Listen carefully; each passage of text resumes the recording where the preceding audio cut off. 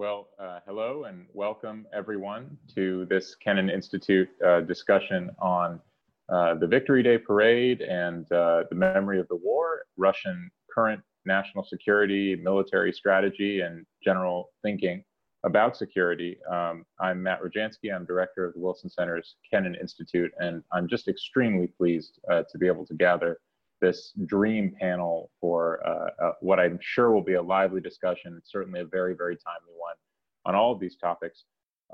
Before I get started, I want to remind you to stay up to date with our upcoming events and publications, which you can find on our website.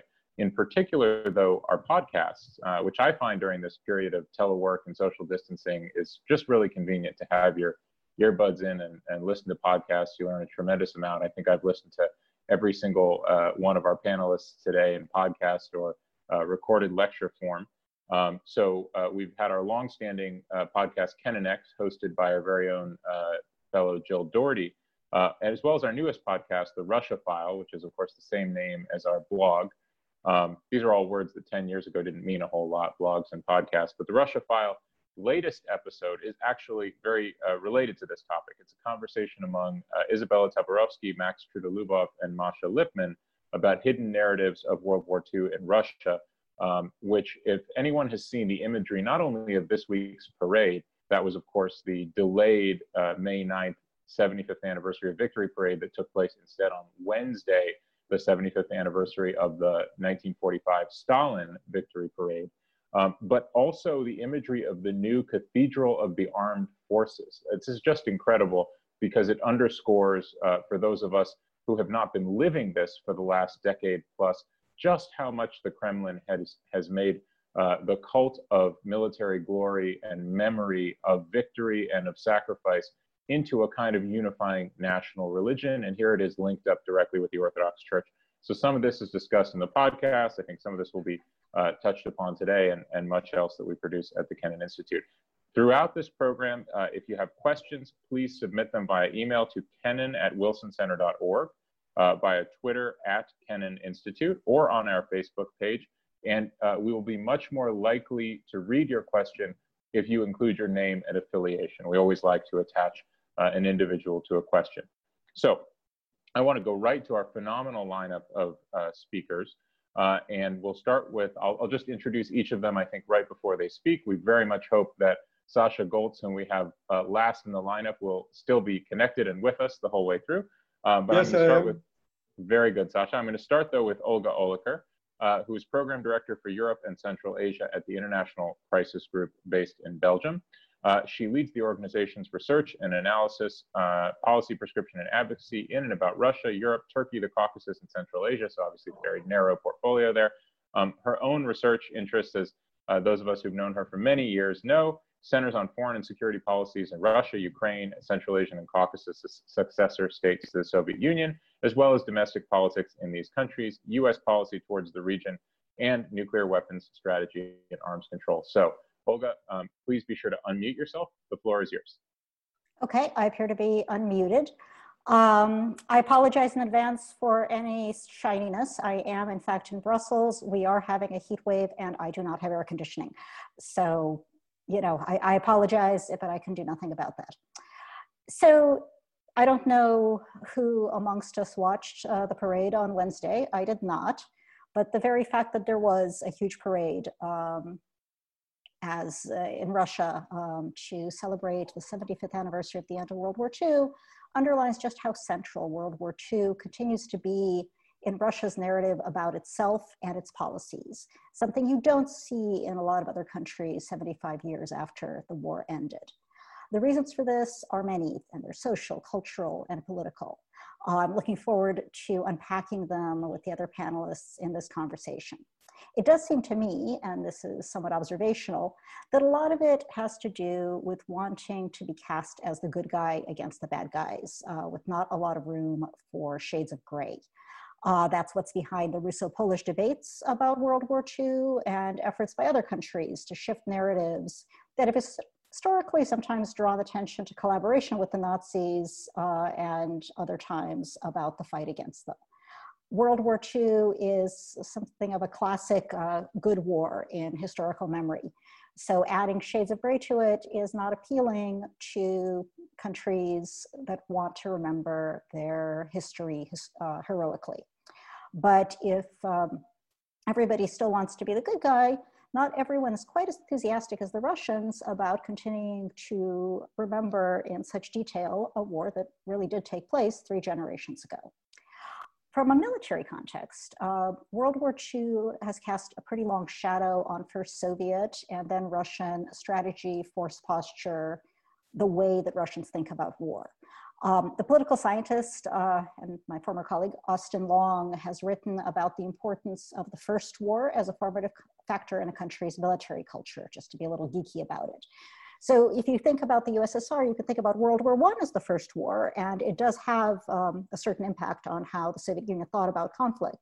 But because the military was so decimated in the interval between World War I and World War II, World War II also offers a lot of First War aspects, which had staying power in Soviet and then Russian military thought. I can give you a really long list of these and we can get really geeky about it. But what I want to do is highlight 2 because they also tie us into a conversation we've been having in recent weeks about Russian nuclear doctrine. And these are an emphasis on firepower and artillery on the one hand, and a fear of surprise attack or preemption on the other. These don't only affect how the USSR and Russia structured and planned to use its nuclear weapons. They affected a lot about how Russia has fought and continued to fight.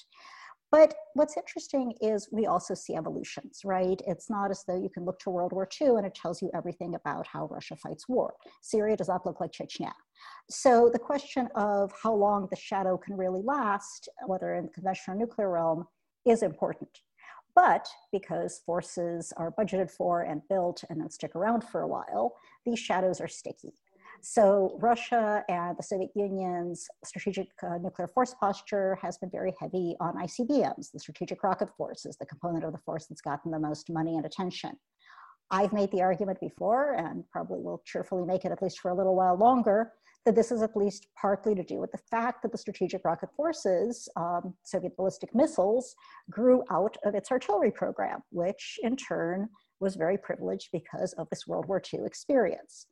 The problem, of course, with that is that Russia, by emphasizing these systems, has got a force posture that looks a lot like a first use force posture, though it's not in a situation where first use of nuclear weapons against most adversaries in a large scale context, or even a smaller scale context, makes a lot of sense.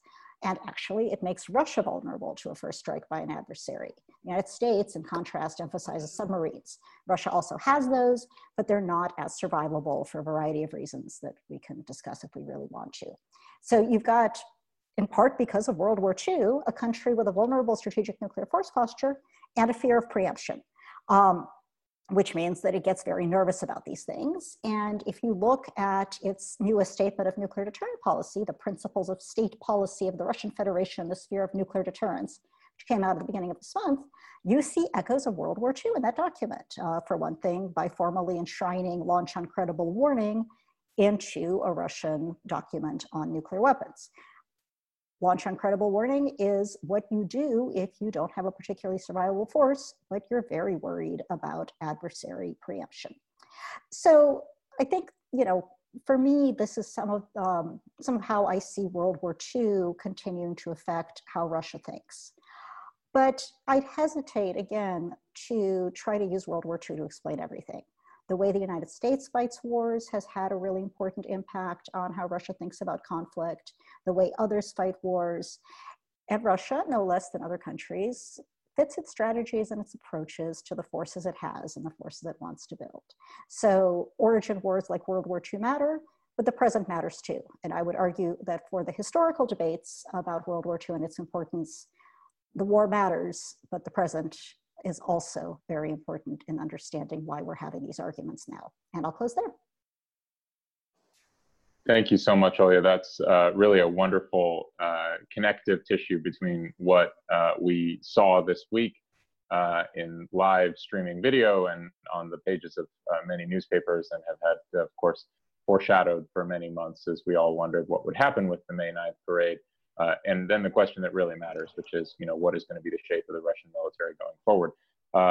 Mike Kofman, who will speak next, has lectured quite a bit on this topic, including, I recall a recent lecture I think you gave for Stanford, Mike, in which you talked quite a lot about the kind of enduring fear of the Russian leadership of a massive first strike by a technologically superior adversary that would have a huge kind of rollback effect. I mean, essentially the classic Barbarossa, whose anniversary we mark this month as well. Mike, I'll just quickly introduce before going to you, the director of the Russia Studies program at CNA Corporation, a global fellow, of course, with the Kennan Institute here, and senior editor at War on the Rocks, in which, by the way, I have an article this month with my colleague, Abe Denmark. Mike's research focuses on Russia and the former Soviet Union, specializing in the Russian armed forces, military thought, capabilities, and strategy, but that will be no surprise considering the subject of today's panel. Mike, the floor is yours. Thanks, Matt. And thanks for hosting this wonderful discussion. I'm going to continue pulling the thread that Olga started with her wonderful opening remarks. First on how the fear of a surprise attack has morphed since Operation Barbarossa and the profound significance that World War II has. And it has specific significance to Russian thinking about large scale or regional war, much less so to Russian constructs about sort of local wars or armed conflicts, right? But the truth is that we are living in a prolonged great power interregnum. It's been 70 years since World War II, and we've not had great power wars since. And military cultures and strategies still reach back to lessons from this great conflagration. And first, starting with this prompt statement of strategic surprise. Over the decades since the war, it morphed first into a Soviet perpetual confirmation bias that there would be a planned first strike, and the strike would be disarming, paralyzing, or decapitating. During the Cold War, it took shape in Soviet military expectation of disarming nuclear first strike. In the mid-2000s and late 90s in Russian military, the concern was a disarming conventional strike, that conventional weapons could inflict strategic levels of damage, and that there could be a heavy US investment in prompt global strike, and that there could actually do a successful counter-force strike against Russia's nuclear arsenal with conventional weapons and then pick up the rest of missile defense. That was pretty unrealistic, and I think that debate really got settled on the current Russian problem statement, which is concerned with a paralyzing and destructive airspace attack. The problem is defined or codified as sort of new type warfare, which is a combination of political warfare during a threatened period of conflict that first destabilized the country. And this is what a lot of Russian national security leaders like Patrushev and others who give regular interviews speak to, right? That the West will try to create fifth column movements in Russia, then followed by a sophisticated airspace attack that inflicts strategic levels of damage on the country and then paralyzes the military in its ability to respond. The other 2 points I'd like to make is the indelible history of sort of World War II and Operation Barbarossa, both on civil-military relations, military planning, and on Russian thinking about deterrence and strategy of warfighting. So the eve of the war is really an important story, because although Barbarossa leaves this lasting fear of a surprise attack, and we refer to it as a surprise attack, it was not. The Soviet high command knew it was coming. And in fact, they knew the timing of the attack, but Stalin had issued orders not to deploy forces or to go on alert, believing that this was the casus belli Hitler was looking for at that moment, right? And Soviet political leadership profoundly misjudged Hitler's intentions. We know this in part due to good German disinformation, but also because of the past dependency in Soviet thinking on what Hitler intended to do. And this afterwards engendered considerable military distrust of political leadership. That is, the military had to perpetually reckon with the proposition that when faced with an imminent threat to the survival of the nation, the political leadership would not make the right decisions on the eve of this threat, right? And this was not the only time the political leadership placed the Russian military in a terrible starting position. One can argue that's actually almost a Russian tradition to do this, right? And there are many conflicts where the Russian military ends up in a terrible starting point.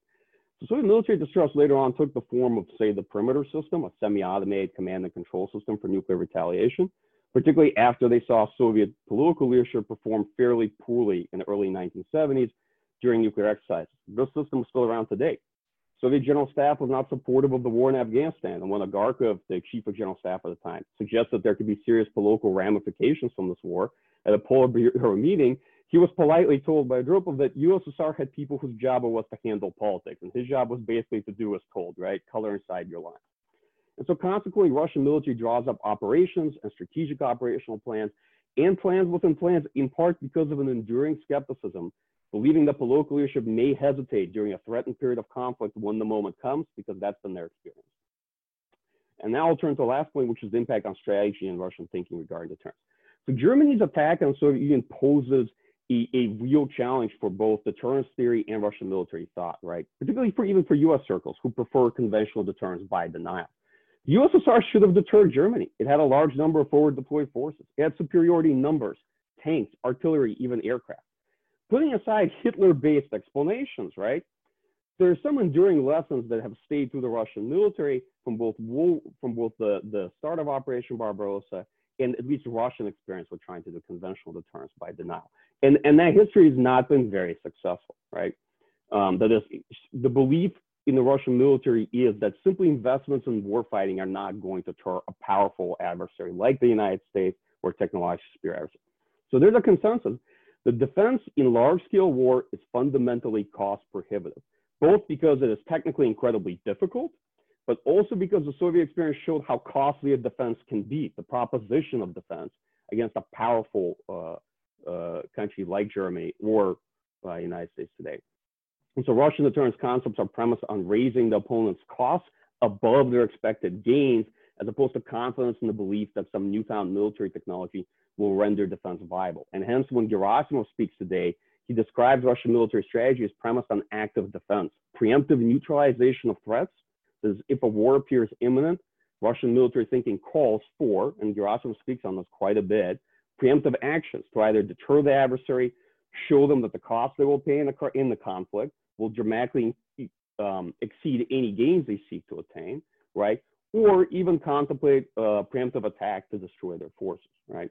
And so it's very hard to get anywhere in the Russian military today by arguing that the strategy of the Russian military in a large-scale regional war should be to defend in depth and then counterattack. At the end of the day, there's the philosophy that Russia should not and cannot fight another large-scale industrial war of the kind that the Soviet Union fought in World War II because of the incredibly prohibitive costs that it engendered and the memory of those costs that still linger. Okay, I'll close out my comments on that and turn it back to you now. Thanks very much, Mike. I've got tons of questions already. I want to go right to Alexander, though, make sure we still have Alexander with us. Yes, Alexander, yes, you have. Excellent. Very good. So Aleksandr Golts is the deputy editor of Moscow's online еженедельный journal, the weekly journal. He also works as a military analyst for New Times Magazine in Moscow. In 2018, he was a George F. Kennan Fellow here at the Kennan Institute, researching the consequences of the state militarism revival in Russia. So, Alexander, I think you have plenty to jump in on everything that Olga and Mike have talked about, please. Look, I'd like to look at this parade and everything that goes on with Russian armed forces from a little bit different angle. For me, this parade shows again that military force, armed forces in Russia is much more than just instrument on defense. It became something totally different. Look, Putin wanted to deliver this parade in spite of a real risk of pandemic. Until now, thousands of people are ill of coronavirus in Moscow. And it's a huge risk to just to gather people, just gather 14,000 of participants, 14,000 of participants, and a lot of guests in one place on Red Square.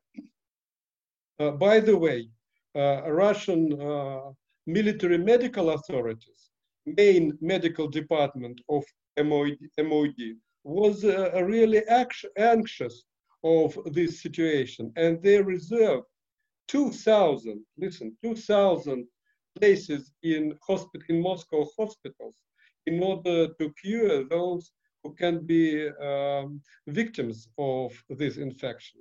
Nevertheless, Putin wanted this parade, and he got it for very clear political reason. this parade was important instrument of people mobilization before this strange voting for constitutional amendments. All political technologists say, okay, it will mobilize Putin's supporters to vote for Mr. Putin rule the country until 2036. And it is very important.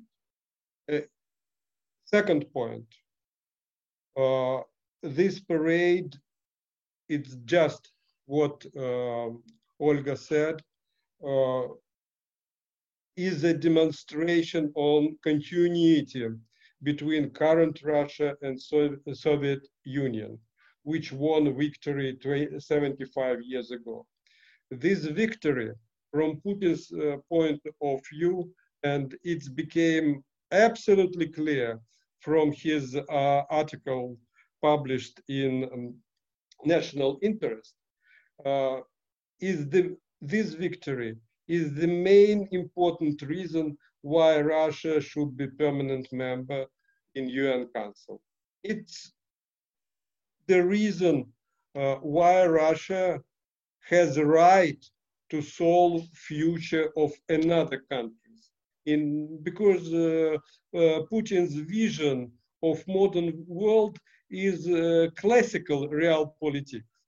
The big guys are sitting Yalta table and solving future of smaller ones, trying to undermine force of each other.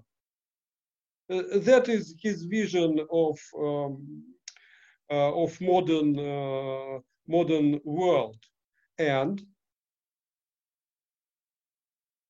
that's why in this Victory Day, for him it's much more important.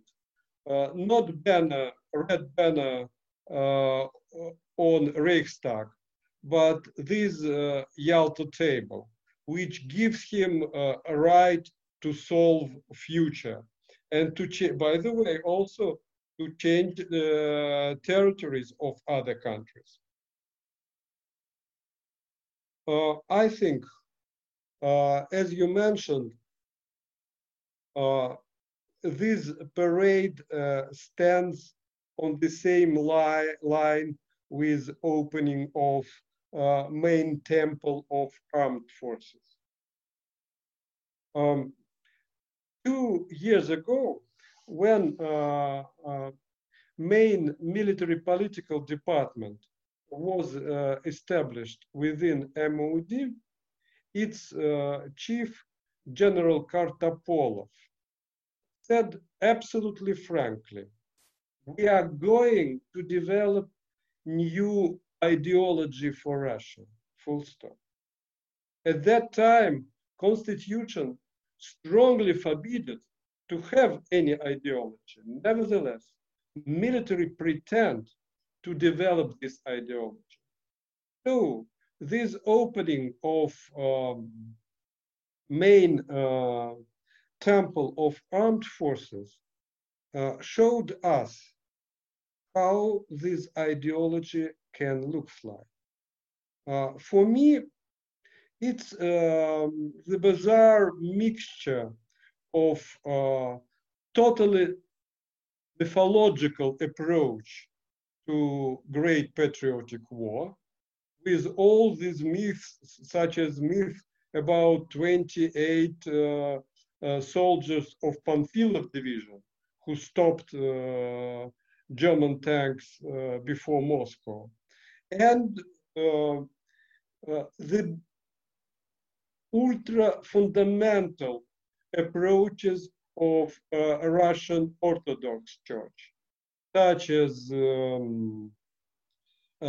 condemnation of non-traditional sexual relations and unwillingness to stop domestic violence and many, many other things. So we have this strange mixture. Look, it was a usual argument when we spoke about, can we name this new confrontation, new Cold War or not? The usual argument was, okay, Cold War as a bottom, as the basic of Cold War, it is ideological confrontation. Russia has no ideology.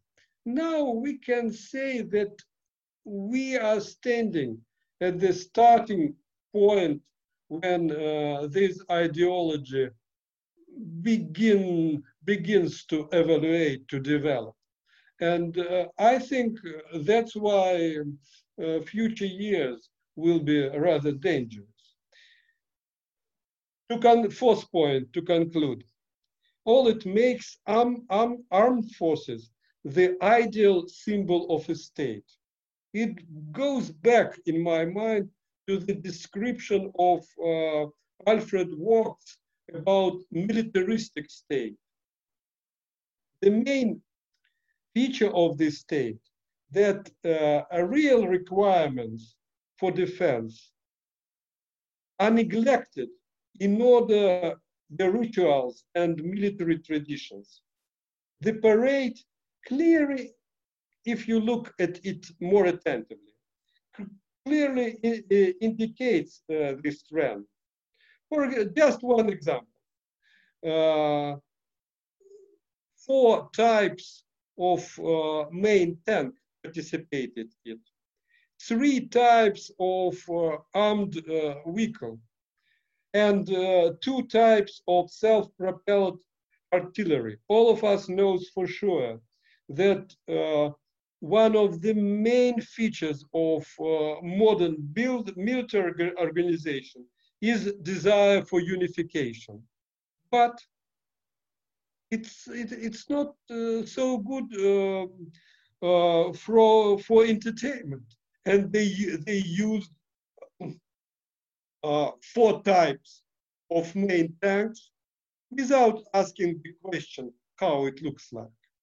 So, just to conclude, armed forces began the main part of new ideology and new religion, if you like, of Russia now, and it became one of the main instruments of Putin's domestic and international politics.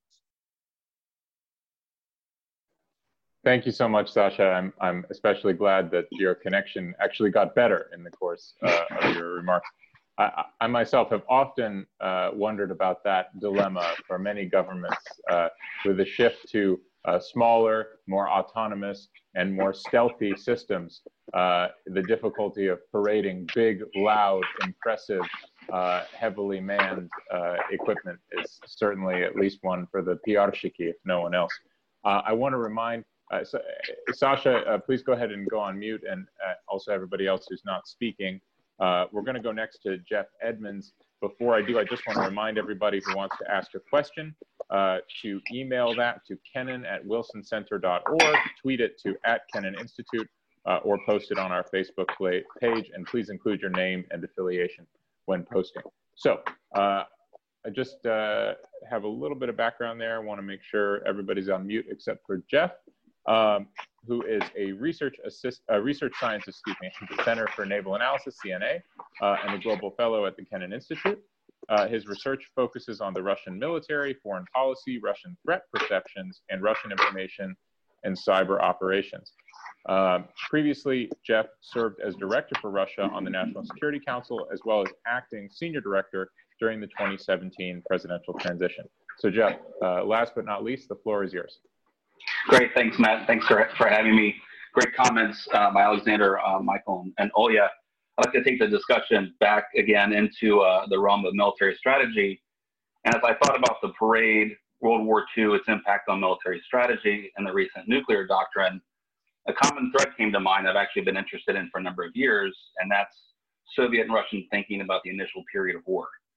While focus on the initial period of war goes back to the 20s and 30s, it really takes on a life of its own after the initiation of hostilities by Germany and Operation Barbarossa.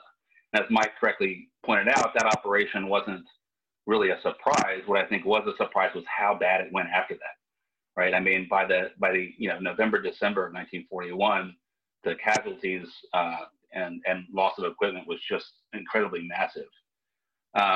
And so what do we mean by the initial period of war? But when Soviet military strategists looked back at the start of World War II and Operation Barbarossa and what constituted the initial period of war, the discussion actually varied a bit. In the beginning, it was, well, it's when your main formations get to the fight. Well, that clearly wasn't the case. That was the thinking before World War II, Operation Barbarossa, and the Germans kind of threw that out the window. The next was, well, perhaps it's when you achieve your first strategic objectives. And they kind of pushed that off to the side too. That's a little bit longer. And then by the late 80s or so, you really get this idea that the initial period of war is really as short as when the conditions on the battlefield dictate that you need to change your initial war plans. And so that's really kind of a contraction of thinking about the initial period of war. And based on that, a lot of Soviet strategists see the initial period of war as really being just from June to July of 1941. That's an incredibly short period of time. So keep that in the back of your mind as I move forward. That discussion has continued today and only heightened in significance. When you look at, there are a couple of surveys done in the early 2000s of Russian thinking on the initial period of war. And actually in the period of 2006, 2007, 2008, the discussion of the initial period of war, actually the volume of that discussion dwarfed earlier conversations. And so that's not just an intensification of the fascination of the beginning of World War II. It's really, it's a combination of that enduring memory, institutional memory of World War II and how it began, coupled with technological and doctrinal changes that have really shaped the character of modern conflict today. Most notably things like long-range precision strike, cyber space-based information, a greater interlacing of infrastructure that creates certain kinds of critical infrastructure that is damaged or destroyed early in a conflict, can yield strategic results very early on in a conflict. So in one sense, World War II gives the Russian and Soviet discussion the vigor of the topic that I just don't think we have as much in the West. And so when you look at Russian military doctrine, procurement exercises, one clearly sees an understanding and an appreciation of how fast a conflict can change during its initial period, and the need to quickly gain the upper hand, say through an aggressive escalation management framework. And there's also a lot of discussion about gaining information dominance in the beginning of a conflict, so you can confuse your opponent and take advantage of that and just gain the upper hand early on. And that brings me to the recent nuclear doctrine, and bear with me as I try to connect these. I think an argument can be made that in the West, we generally, not everybody, but we kind of put nuclear weapons into a sphere of their own. Even if they're small enough to only blow up your backyard, they're nuclear and you just need to set those aside. That's a different discussion to have with Stratcom or somebody else. I don't think that Russian political and military leadership and strategists have such a clear division in mind. I also think that the recent nuclear document speaks much more to strategic nuclear weapons than it does to non-strategic nuclear weapons. And so it doesn't solve for the ill-named escalate to de-escalate debate. But let's take the conditions mentioned in the document, when Russia reserves the right to use nuclear weapons when the very existence of the state is in jeopardy. And this is in line with earlier documents, no surprise there. And let's connect this to the initial period of war I was discussing earlier. In a conflict with US and NATO, given an emphasis on the importance of the initial period of war, coupled with hyperbolic Russian assessments of US military capabilities and a foreign policy interpreted as regime change, and you might start approaching and bumping up against that threshold much earlier in a conflict than you might anticipate. It's not that the threshold is lowered, you've just managed to get there a lot faster than you probably intended to. And I think that's just something that you know, as we think about Russian military strategy, the nature of, the character of conflict today, and especially things like nuclear thresholds, I think that's important to keep in mind. So hopefully I've connected at least part of the legacy of the Soviet experience of World War II with Russian military strategy and the recent nuclear doctrine. And with that, I'll hand it back over to Matt. Thank you. Well, thanks very much to all four of you. I have a ton of questions, and there are many questions coming in from the audience as well. But I'm going to just take full advantage of the moderator's prerogative here. Let me start with a couple of quick pointed questions for each of you. I want to direct this one, if I can, first to Mike Kofman. Mike, there's obviously, and you've talked and written about this, some kind of timeless universals to Russian national security and strategic thinking, kind of foundational ideas you can trace into Soviet military doctrine and thinking, and even Tsarist, sort of, you know, the 1,000-year Russia, to use Putin's terminology.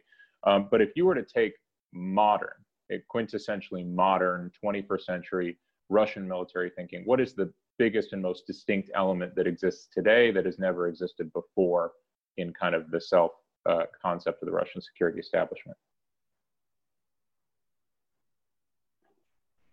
Matt, that's a great question. You have to accept that military establishments and strategic cultures tend to have much greater continuity than change. And strategic cultural change either takes place gradually, or it takes rapidly after some tremendously traumatic event, like say the loss of a great power war or the dissolution of a country. But other than that, it doesn't sort of change very quickly. That is, most of the things you find in military thinking tend to be more continuities than they are dramatic departures or changes, unless there's some tremendous intervening experience that forces people to reconsider some fundamental or first order assumptions. And in general, I've not seen much of that in the Russian military. To me, I think probably the core, at least the core concepts that comprise Russian military thinking today, that I do find to be interesting and different, is that for much of what I believe to be the interwar period and the post-World War II period, Soviet military focused on the large-scale war, right, on which you would, against which you would deploy a mass mobilization army. And then it focused on large-scale strategic nuclear exchange and large-scale theater nuclear warfare in Europe, which would prove strategic. There was nothing small. There were no actual serious wars to really think about beyond the large-scale conflagration with NATO. And that conflagration could be 2 days long, it could be 2 weeks long, it could be 3 weeks long, but this was the plan. And if you read Russian military thought as it develops after 1990s and 2000s, and you look at typology, like let's say in the military doctrine, see that the Russian military really began to build out alongside 5 types of conflict, right?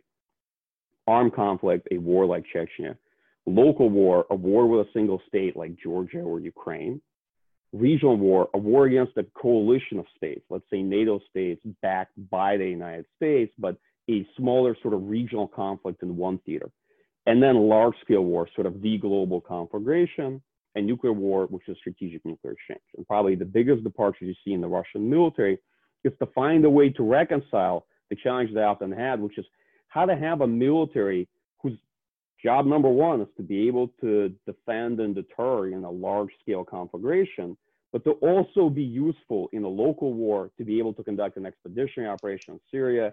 And these are balances that the early Russian military couldn't find. It struggled with them quite a bit, even when the force was stabilized in the late 1990s. And the Soviet military did as well. It really didn't think that much about this. It sent the 4th echelon force to fight in Afghanistan.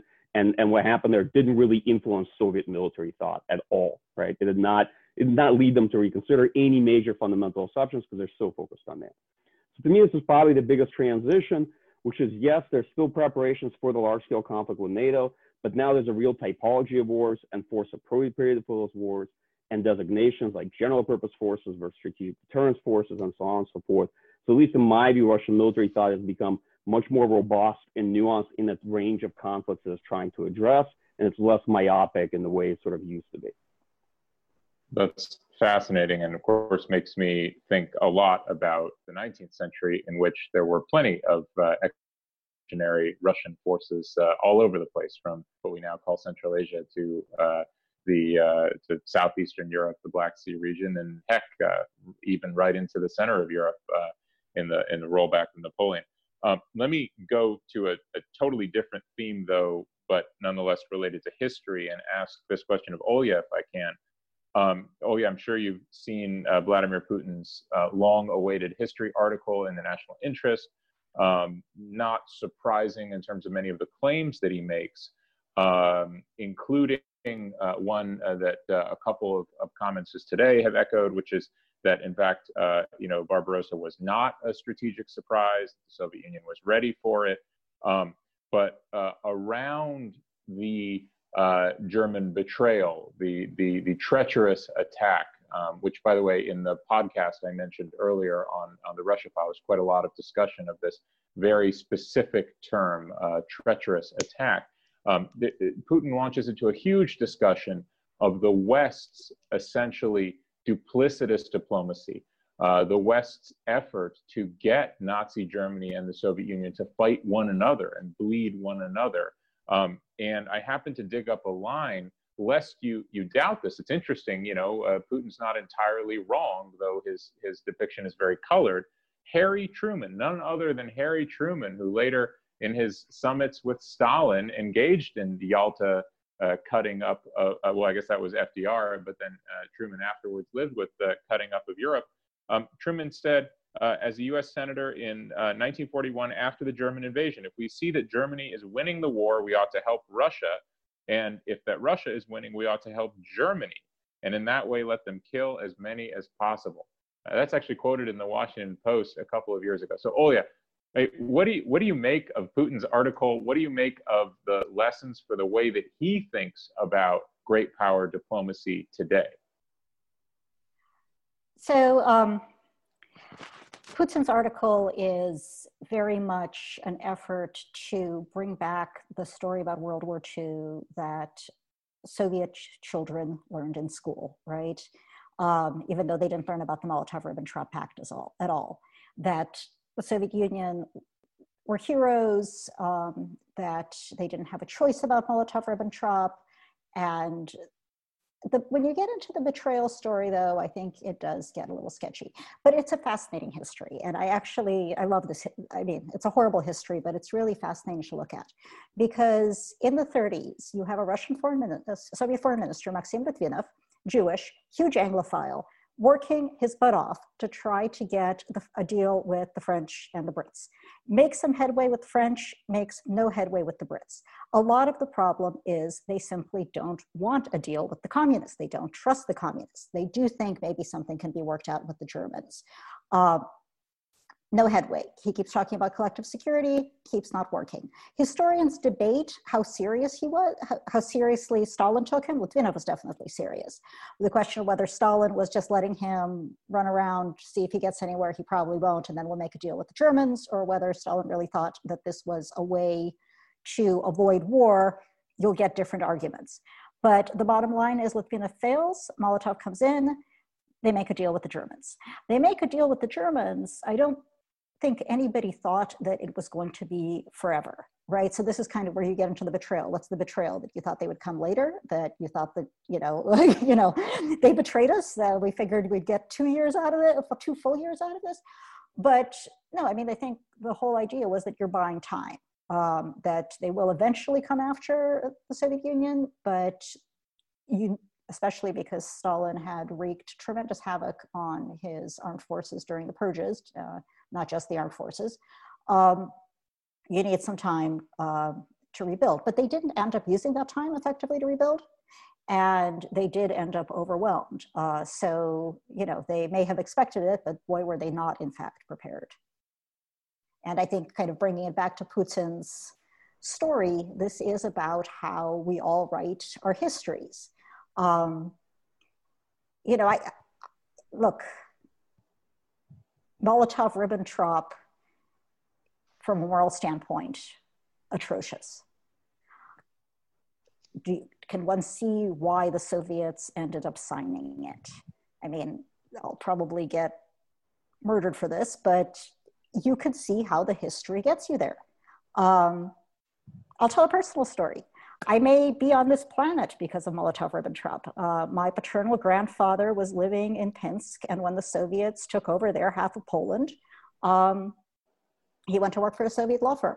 When the Nazis came in, that Soviet law firm evacuated him, my grandmother, and my uncles to Russia, to actual Russia. Hadn't done that, they would have died, as did the rest of their families. So, I think Putin has a point that the Soviets weren't the only ones looking for deals with the Nazis.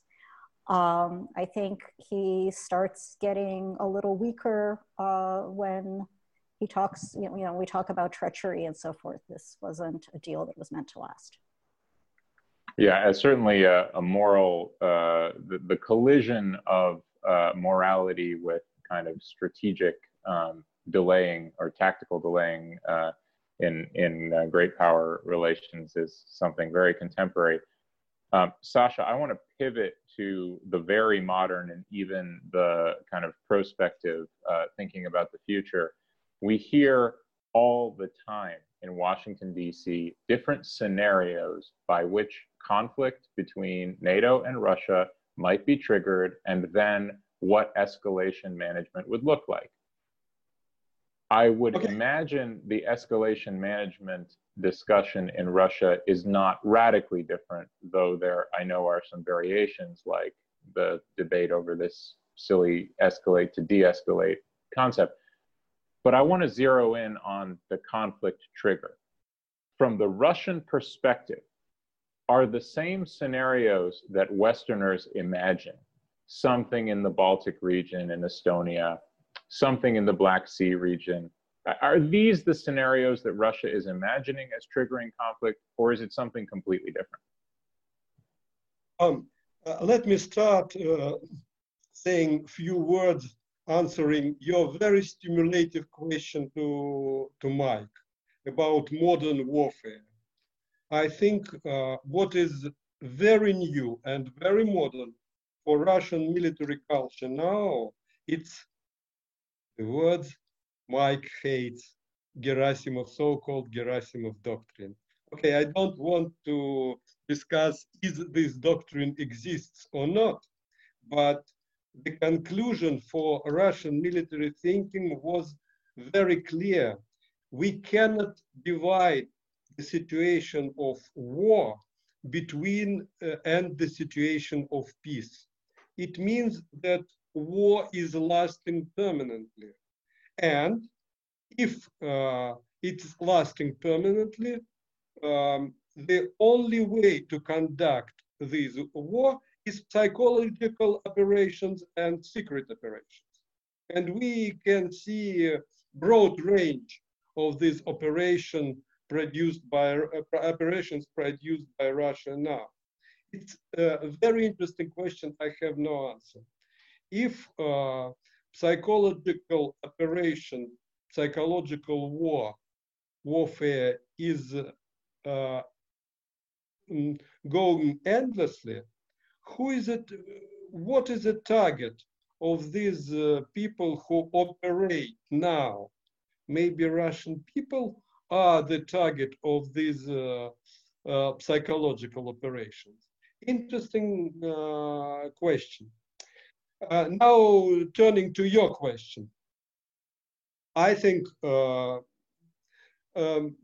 me, I think that now we are in a situation when gray zones which divided troops disappeared in Black Sea, in Baltics, everywhere. So it can be one scenario. The war can rise from some kind of incident. And I'm very happy that Russian and American top military consult each other, and I'm sure they have some decisions what to do in this situation. But there is another problem. All of us know that Mr. Putin is so dedicated to our nuclear weapons. Each week he reminds his Western counterparts that we are leading in arms race, that we have hypersonic weapons. The fact is that if to accept the situation, if to accept the perception that we are in new Cold War, Russia has no resources Soviet Union had. No good economy, no alliances, very old population. We cannot rise 5 million armed forces. What we have nuclear weapons.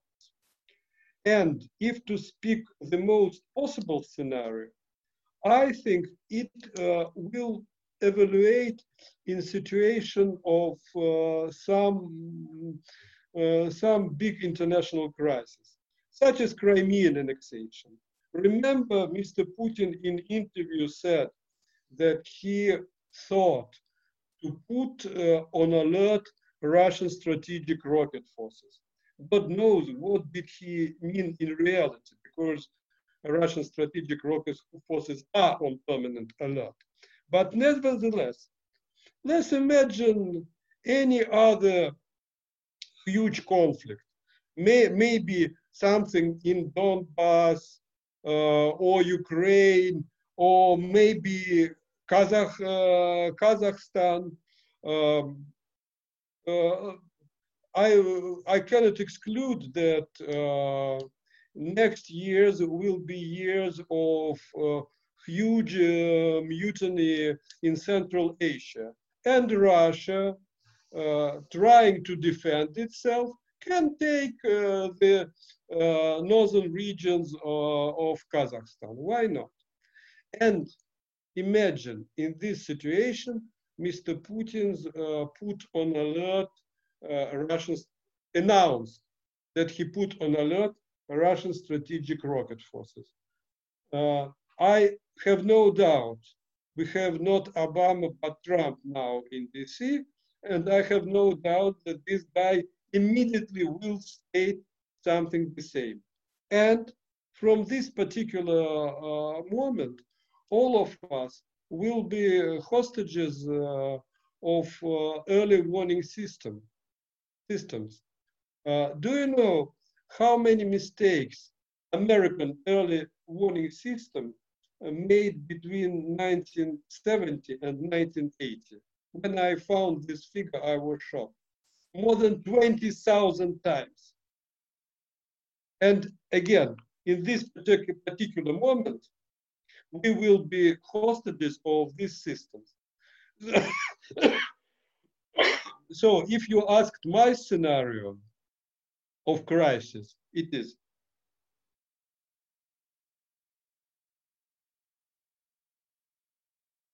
Anybody hear me?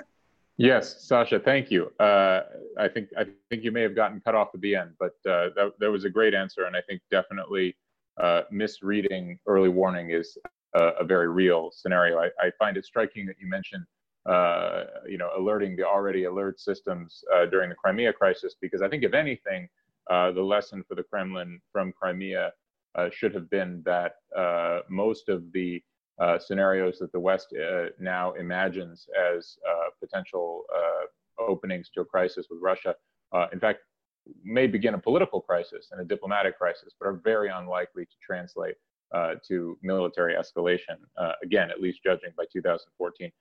I want to give one more pointed direct question to Jeff, and then I promise I'm going to go to the many questions that we've received from our listeners. Jeff, my question for you is this. Very often in US writing, and even in official formal sort of doctrinal strategy statements coming from Washington, you hear talk about so-called global security challenges, 21st century challenges, whatever you want to call them. Pandemic, obviously at the top of the list now, climate change, the role of non-state malign actors. All of these things doesn't take much argument to show are really, really evident for Russia today. And yet it's very striking that Russia's formal security doctrines, at least, seem to focus overwhelmingly on, state-to-state conflict, big or small, the 5 sort of concentric circles that Mike talked about.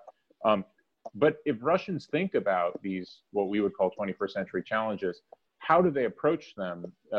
Is it the same way that we would approach them in the West? Is it sort of a non-issue? Are they kicking the can down the road? Like, what is Russian thinking about these things?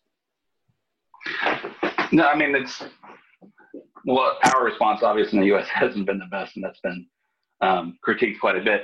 But I think the Russians give much more consideration of those other things than I think we tend to focus on, at least Western analysts in general. We tend to focus on and they are hyperbolic about the threat the U.S. poses to the Russian state, I think, at times. But I wouldn't say that they discount those other threats.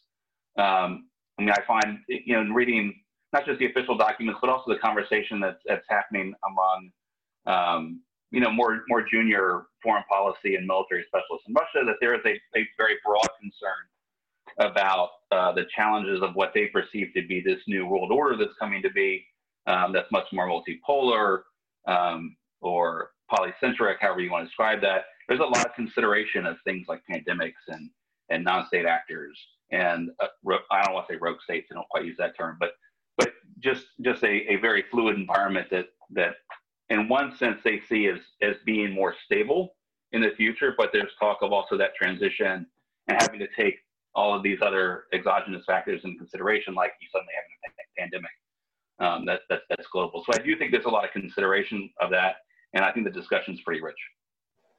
Yeah, I think that's a fair point. There's no question that Russian discourse about the global environment always talks about things being fluid and chaotic and lots of, so I think that the idea that it both fades into the background, but also underscores that we are living in a different world than the world of the 1990s, in which many Americans arguably are still living, is a very good point. Okay, let me take a question now from Hannah Wilson, who describes herself as a UK lawyer and former British government analyst. This is a great question for anyone who wants to jump in on it, and I think the best way is for you to just speak up. How does the Russian political elite managed to square the myth of Russian military glory during World War II?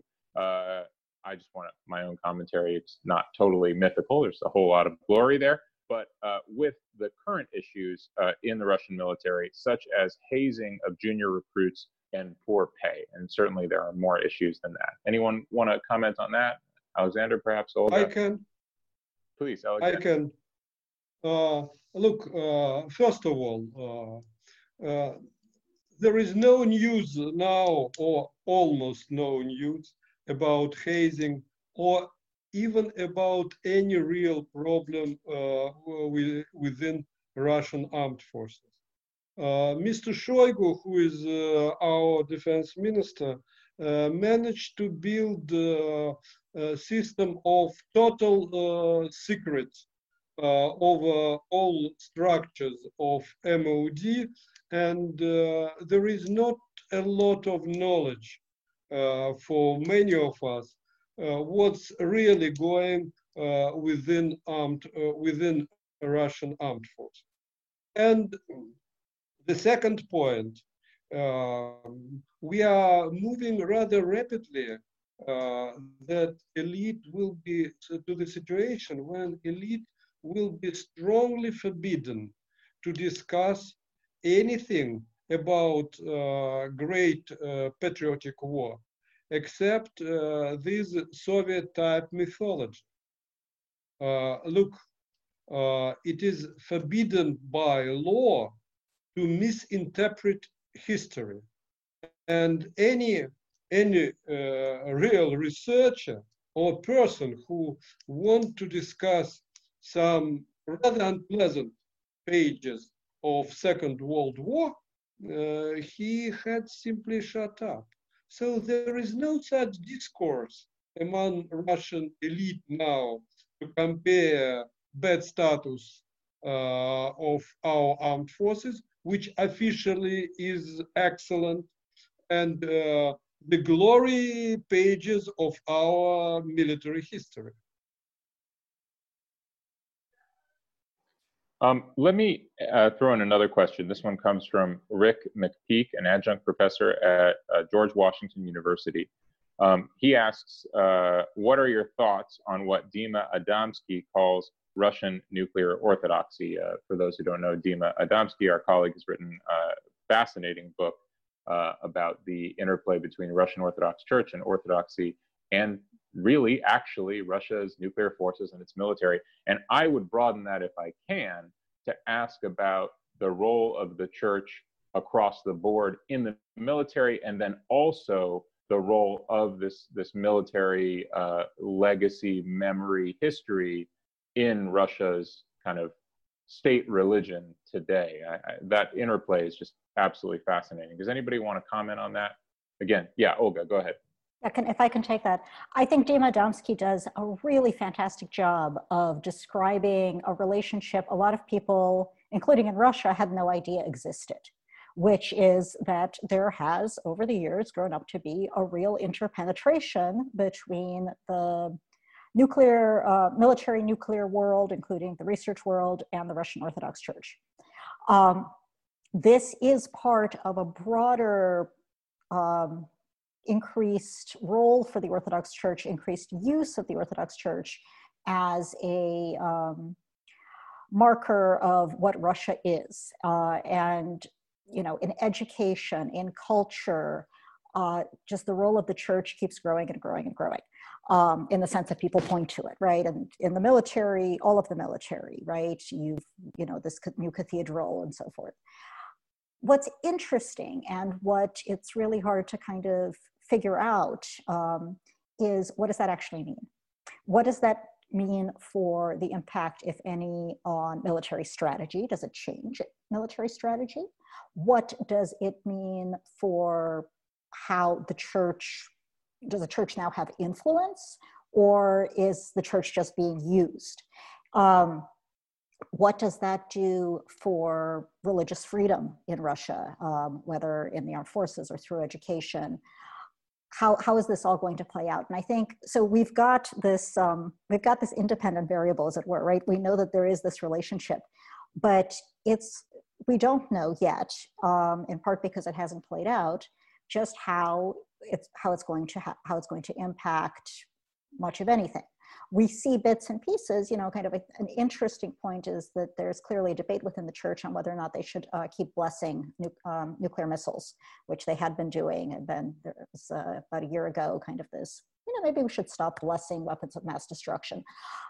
So the question of how these things shake out, what kinds of debates you get, and how it actually affects wars. I mean, the war in Ukraine, huge role of narratives of the church from both sides. I think this is a terrific area of study and not one that has been fully grappled with. If I can, I want to stay on this question and invite any other comments and just underscore, it seems to me, I mean, Dima's thesis is fascinating. I make no claim on verifying it or not. There are some elements of it that are almost impossible to believe.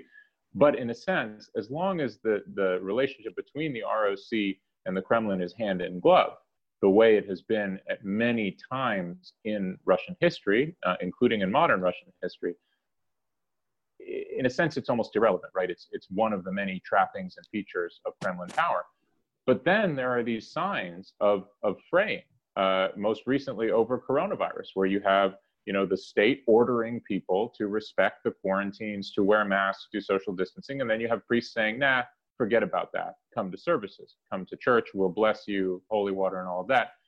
Or you know, these fringe cases like this rebel monk who's taken over, you know, a neighboring nunnery in the Ural region. I mean, it's not unprecedented in history that there would be schisms in the Russian Orthodox Church, let me put it that way. So any thoughts about the ways in which the church's own agenda may impact the kind of foundational aspects of Russian security doctrine, nuclear or otherwise? I can't necessarily see if people have hands up. No? I mean, I can just say that stay on the more the church diverges from what the Kremlin wants, the less the church gets to have that bigger role. That's a fair point. The church has been constrained and rolled back in some of its prerogatives before. All right. Look, let me go to another question from the audience. Danny Kenyon from the US military asks, what does the participation of Moldovan forces in Wednesday's parade imply about the future military relationship between Russia and Moldova, and in turn between Moldova and Western militaries? I always love a question about Moldova. Alexander, thoughts on that? Okay, I think it's not the relationship between Moldova and Russia. It's about relationship between two presidents. we know that position of existing Moldovan president is not very tough in his country. It's not very strong. And one of his main points of his position is his brilliant friendship with Mr. Putin. So I think these troops represent only the fact of this friendship and possible Putin's support to this particular Moldovan politician. Unless there's anyone else on that, let me take this question from Sir John Scarlett, who is the former head of MI6, the UK's Foreign Intelligence Service, and also the co-chair of the Wilson Center's Global Advisory Council. He asks about the nuclear war scare of November 1983, whether that apparently genuine fear of a nuclear first strike by the United States still exists at top levels in the Kremlin.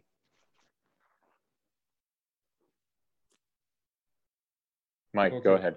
Yeah, I'll take it just briefly. So the fear is different, and there's scholarship that debates to what extent the 1983 nuclear scare really was a scare.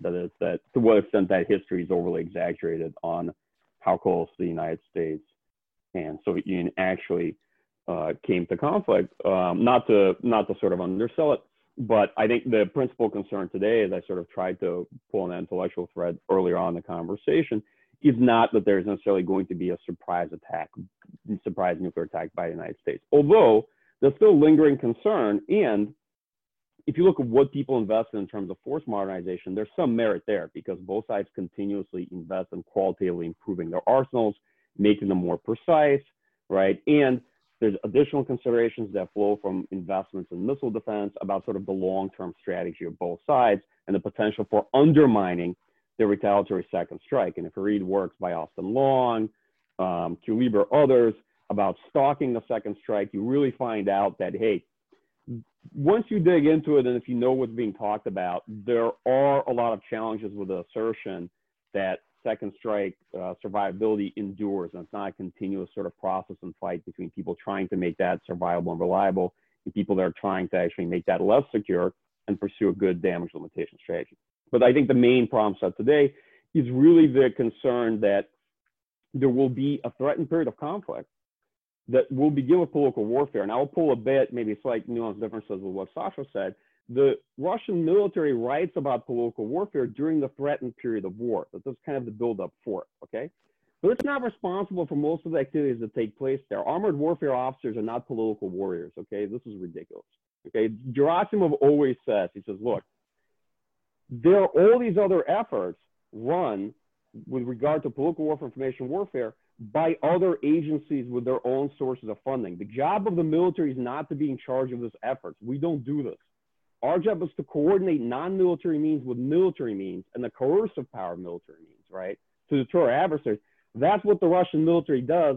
That's what that 2.8%, of GDP with another 1% of military expenditure goes to. Tanks, planes, submarines. This is not political warfare business, right?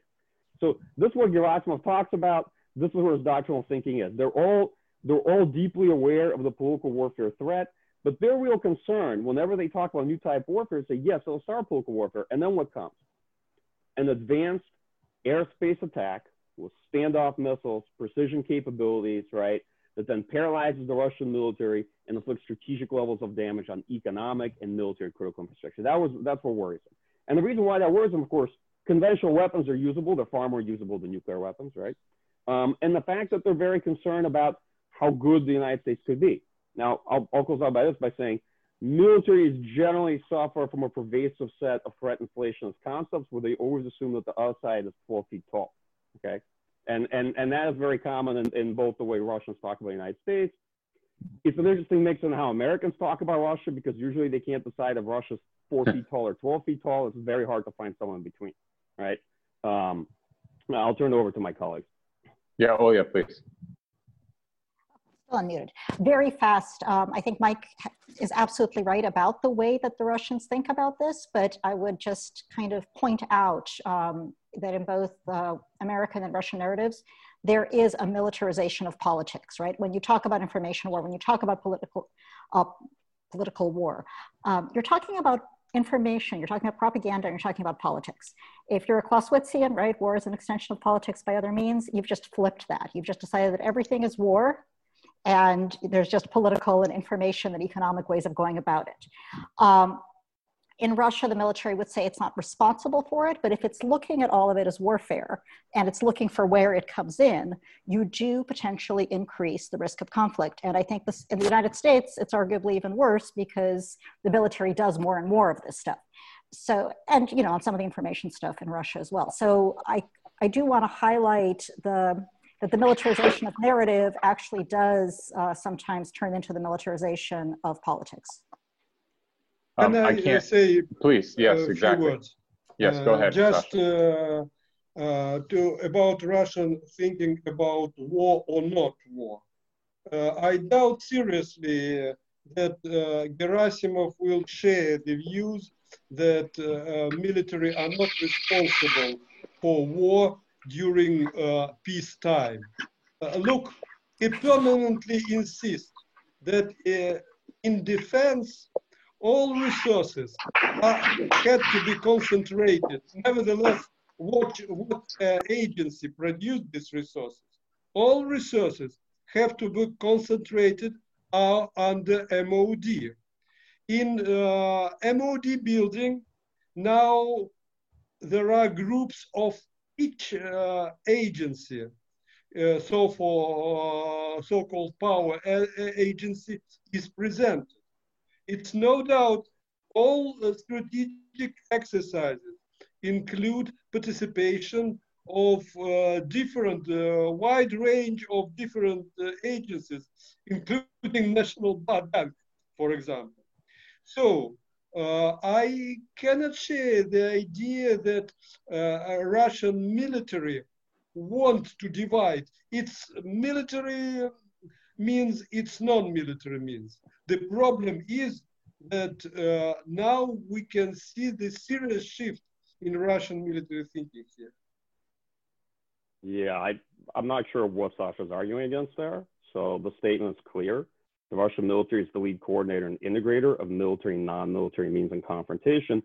The non-military means belong primarily to other organizations within Russia. Okay, and the military are controlled by the Russian military. No, they're not. But okay. Well, let me pull that thread just a little bit more with a question from Leilani Lansing, and I'm going to paraphrase this, but essentially she's asking that if surveys show, and I believe this is still correct, that the most trusted institution in Russia is the military, why is it that no political leader of Russia since 1945 has been chosen from among the military brass? And more broadly, why is it that the military seems to respect what Mike is describing as this division of control over very significant security functions in the country? Is that an intra-siloviki kind of gentleman's agreement? I mean, what is it that controls that? I mean, I think there's a perpetual fight for resources. I don't think it's an agreement that will codify it, right? But at the end of the day, there are political and civilian functions, right? And the military takes over those functions, right, during wartime, during a period of mobilization. And there are actually clear distinctions between putting aside the rhetoric that, yes, of securitized politics, that everybody sees everything as war today. And it's not clear if anyone can actually see any normal behavior of any state that they don't refer to as war, right? Political war, information war, any activity, even public diplomacy is seen as war, both in the United States weaponization of everything. Yeah, and this drives me crazy because if everything is war, then war doesn't exist as an intellectual concept, right? Like, then it's not possible to differentiate anything from anything else, and it becomes a giant kitchen sink for people to have wonkish panel discussions about. So my view on that is, okay, it's not really the reality. The reality is, like, Russian military actually has pretty good phasing concepts about who takes over civilian authorities and functions when. That's what they do in strategic command staff exercises. And they understand at what point of a threatened period of conflict or in what type of conflict they're going to take over all those functions, right? But during day-to-day period, that is not the case. There's actual civilian leadership in Russia. There are civilian authorities, there are other agencies, and there are siloviki and other national security organizations who fight for control of resources to engage in some of these activities, right? And of course, the military argues with them and says that it should have part of that mission. And they say that's nice, and instead they should have part of that mission. We'll close on that. Alexander, Jeff, Olga, anything you want? Okay, let's speak about definitions. Mr. Shoigu, who is he? He is military or civilian? Okay, he has epaulets, but he did not serve armed forces a single day. It's a big, interesting question. Sorry? He's the defense minister. I mean, it's a different Yes, he is. yeah. But before, he did not serve a single day in the armed forces. He's not professional military. In a lot of countries, that's normal. Sorry? In a lot of countries, that's normal, right? It's part of the civilian controls. You put a civilian in charge of the defense It's very normal. But here we have very strange combination. When civilians wear military uniform and pretend to be military. And it leads to total misunderstanding between civil-military relations. Because these so-called military, they do not represent civilian authority in military organization. More and more, they try to play a role of representative of military before top civilian authorities. That is a problem of Sergei Ivanov, who okay, he had big epaulets, but of course he was not military. And if to answer the direct question, why not professional militaries moved to the political scene of Russia? My answer is because the Soviet military education and Soviet indoctrination. The main goal in Soviet military academies was to stick out any idea of political activity. That's why in turbulent 90s, when we have Lebedь, Rokhlin, many other prominent military leaders who confront against top leader of the country. At the same time, military ignored all their appeals. And I think this situation will exist next 5-7 years until last Soviet type military will leave the scene. Let me introduce one final idea because we're running very short on time, and then I'll give you all a chance to comment with any final thoughts on that or on anything else. There's a new book out called Putin's People by Catherine Belton. It's quite interesting.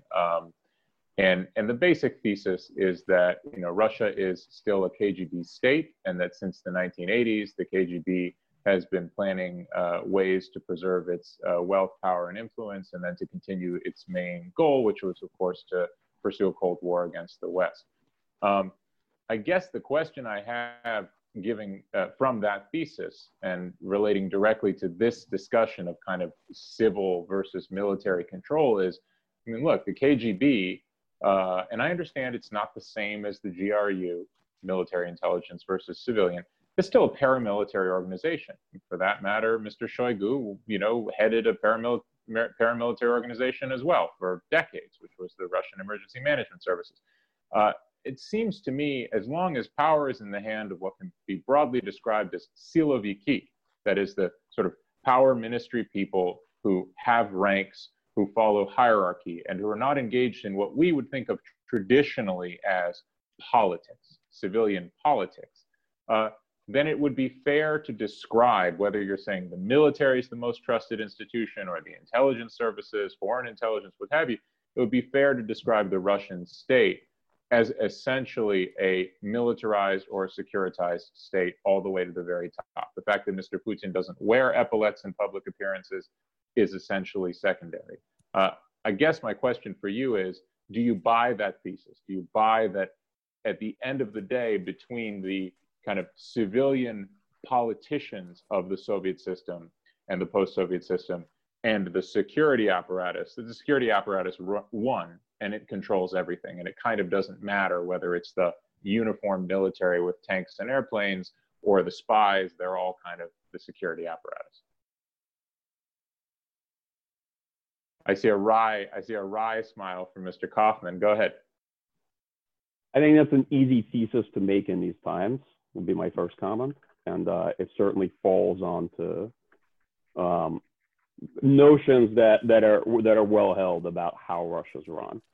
And I think the comment I'll make here is that I don't see the intelligence people of today as the Andropov types of the Soviet period, right? The professional intelligence ascetics, the true national believers. I think that to the extent that Russia has a national security elite, over time it became to be merged with an oligarchic economic elite, what we talk about when we say Russia's kleptocracy.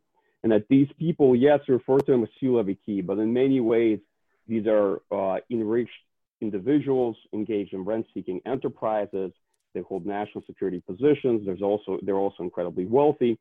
They're not the same individuals as people refer to from the 70s and 80s that when you say KGB of that time period.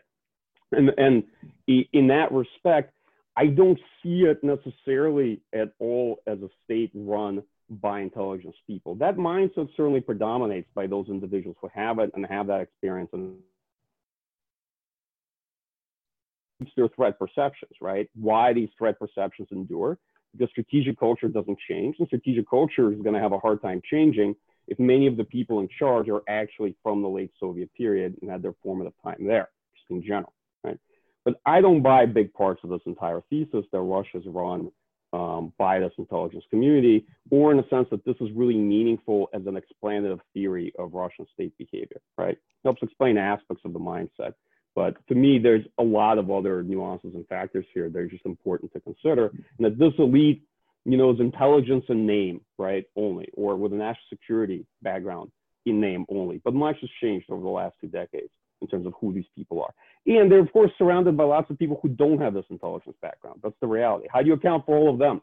For all the people either in the sort of rent-seeking economy and all the crony individuals who actually have zero intelligence or national security background at all? How do you explain sort of their origins of their role, right? So the reality to me is that this is a very reductionist explanation, and it can be added to the list of reductionist explanations of sources of Russian conduct. Okay, Jeff, I see you nodding. You want to come in on this with some final thoughts? Yeah, no, just agree with Mike's great points. There's always, it seems to be a tendency, especially in policy circles in the West, to really, as Mike said, this reductionist approach to thing. Either, you know, there's only one person that really lives in Russia, and that's Putin, and we just need to, you know, once he goes away, they're all going to, you know, bloom and whatever. And I just, there's a lot of nuanced analysis that I think is missing from the conversation. And I would push back on any kind of thesis, whether it's about the military is 10 feet tall, 2 feet tall, it's a police state, I mean, it's a KGB run state. I mean, I think all of those types of arguments, I'm just very skeptical anytime that they come up, and they come up pretty often. I find that the situation is much more complicated than that. Yeah, which is not a dig against the book, by the way, which I have not touched or opened. I am simply going off of what you said is in there, Max, just to be clear. Because if the author of this book is watching the discussion.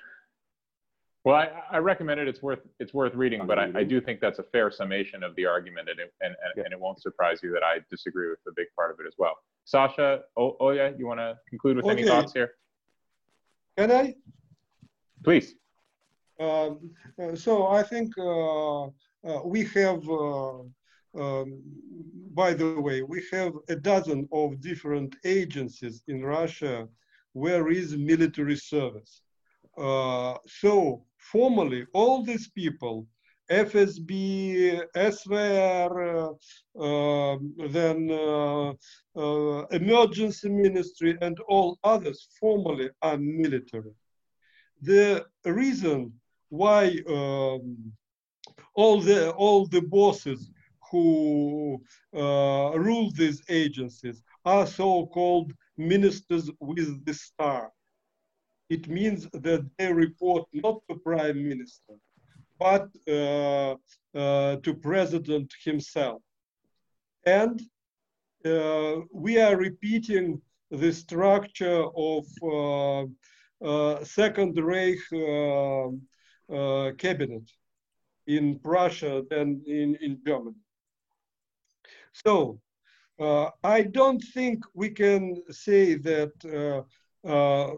the picture is that some people from KGB or other agencies rule totally militarized country.